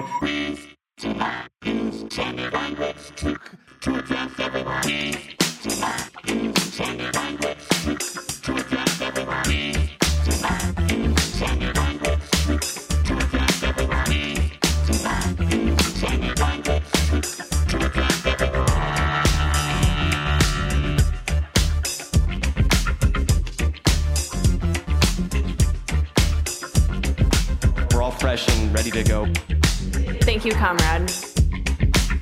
If we want to defeat capitalism, we are going to need a party that will organize working people to fight for the demands that we want and to win socialism.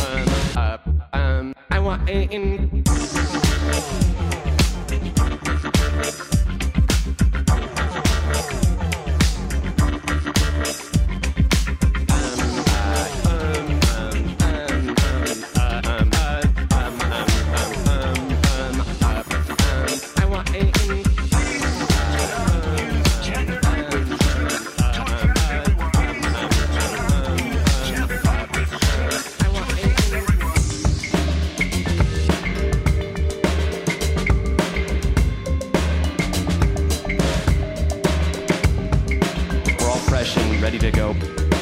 Thank you, comrade. I want a. We're all fresh and ready to go. Thank you, comrade. I want a. We're all fresh and ready to go. Thank you, comrade. I want a. We're all fresh and ready to go. Thank you, comrade. I want a. Thank you so much.